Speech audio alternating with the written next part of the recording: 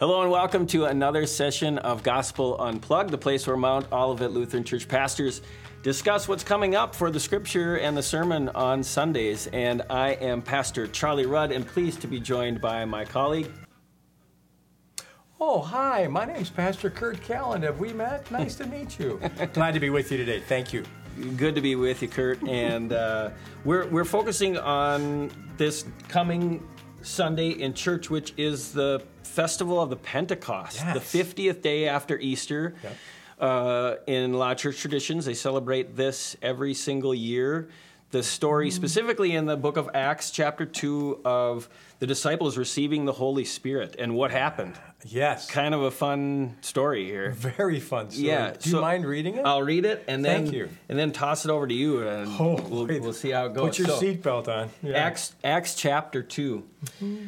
When the day of Pentecost had come, they were all together in one place. And suddenly from heaven there came a sound like the rush of a violent wind, and it filled the entire house where they were sitting.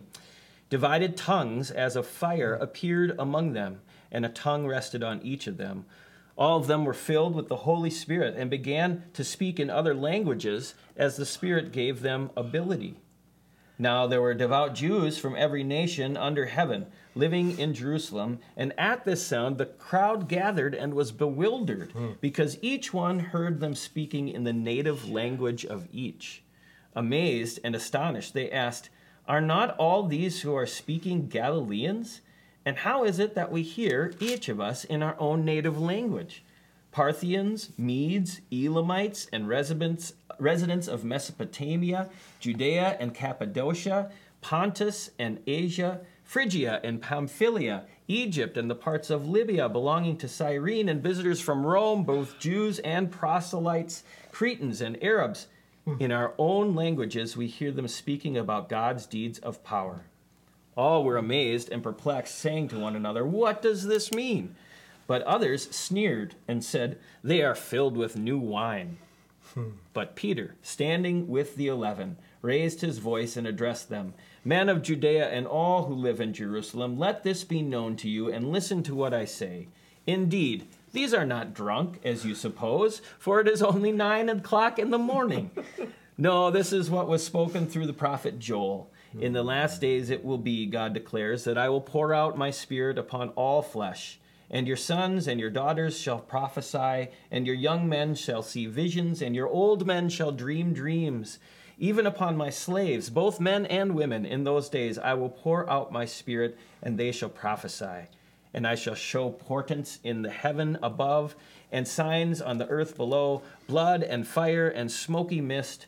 The sun shall be turned to darkness, and the moon to blood, before the coming of the Lord's great and glorious day. Then everyone who calls on the name of the Lord shall be saved." Wow, a lot there. No kidding. We're going to need a little more time today, I feel like. I think so. One. Brace yourself. Yeah, I got a lot to think about in there. Well, no, you go first. You go first. Well, What do you first, got? of course, there's that joke in there about the automobile. Yes. King James Right. translation, the first acts or second acts is the disciples were all in one accord. Motorhead joke. Honda commercial. Honda commercial. Do we get a kickback for that? All kidding aside, though, these surrounding area, it seems like they're talking about all the known world at that time. Yeah, the authors here. Kind of all the places where they knew like people of their kin to be, the Jewish folks in the diaspora around the whole known world. Yeah, and help me understand how they all understand the message in their own tongues. Yeah, right. They even all asked, these different languages, and it's like, huh? Yeah, and I love that? that they're like, aren't all these guys from the countryside up in Galilee? Yeah. How did they learn all these languages? How are we hearing this? This doesn't make any sense. Fishermen, yeah, right, yeah. Yeah, and so this power of the Holy Spirit comes upon them. My mind went to, of course, Luther, third article, Apostles' Creed. Yeah. I believe I can't by my own effort or understanding believe, but the Holy Spirit calls me. Same thing applies to us today. Yeah. We can't believe, but the Holy Spirit changes us and allows us to believe. So we indeed can call upon the name of the Lord. Because we know it's not about us. It never has been. It's about God's continuing acts of love throughout the whole to all these are not even Norwegians, and they're getting the thing, right? Yeah, exactly. Or Germans. It's like, yeah. You mean the message of God's love is for everybody? Yeah, I love the, if you've ever had the experience, as many of us have, as you have, as I have, of where God's love and faithfulness, where all of a sudden you hear it for yourself. You hear it spoken to you in the language that you need to hear it spoken to you, and how beautiful a gift that is. And I think that's what Peter does. A couple people are sneering at him, and then he quotes from Joel, but he goes on to say, essentially, what's happening here in the power of God is for you who are standing here, who have ears to listen in that. I love that part of this story. And I love the judgmentalism of the people. When we're bewildered, we can judge people. They're accusing Pete of being hammered. Right. Yeah. Right? It's the new wine. It's only 9 in the morning. I mean, what do we say out of fear? Sure. When we don't completely understand. Yeah. It's a great story. It's one of those where I'm kind of glad that we have it every year, because it's fun to dig into each time. Oh, indeed.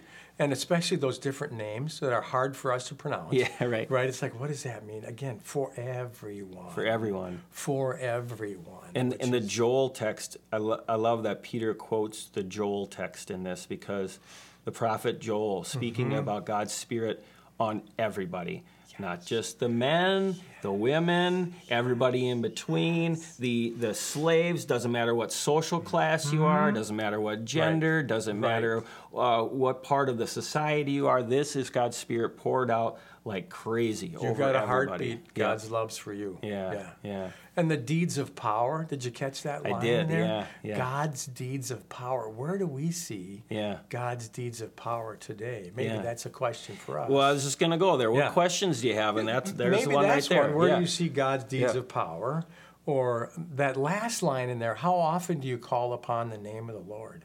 You hear the Lord's name mentioned often, but maybe not the same way on a Sunday morning. Maybe not. But how do we call upon the name of the Lord? Yeah, I think about prayer for myself, and you call upon God for prayer or thanksgiving or just an awe moment in the world. Indeed. Yeah.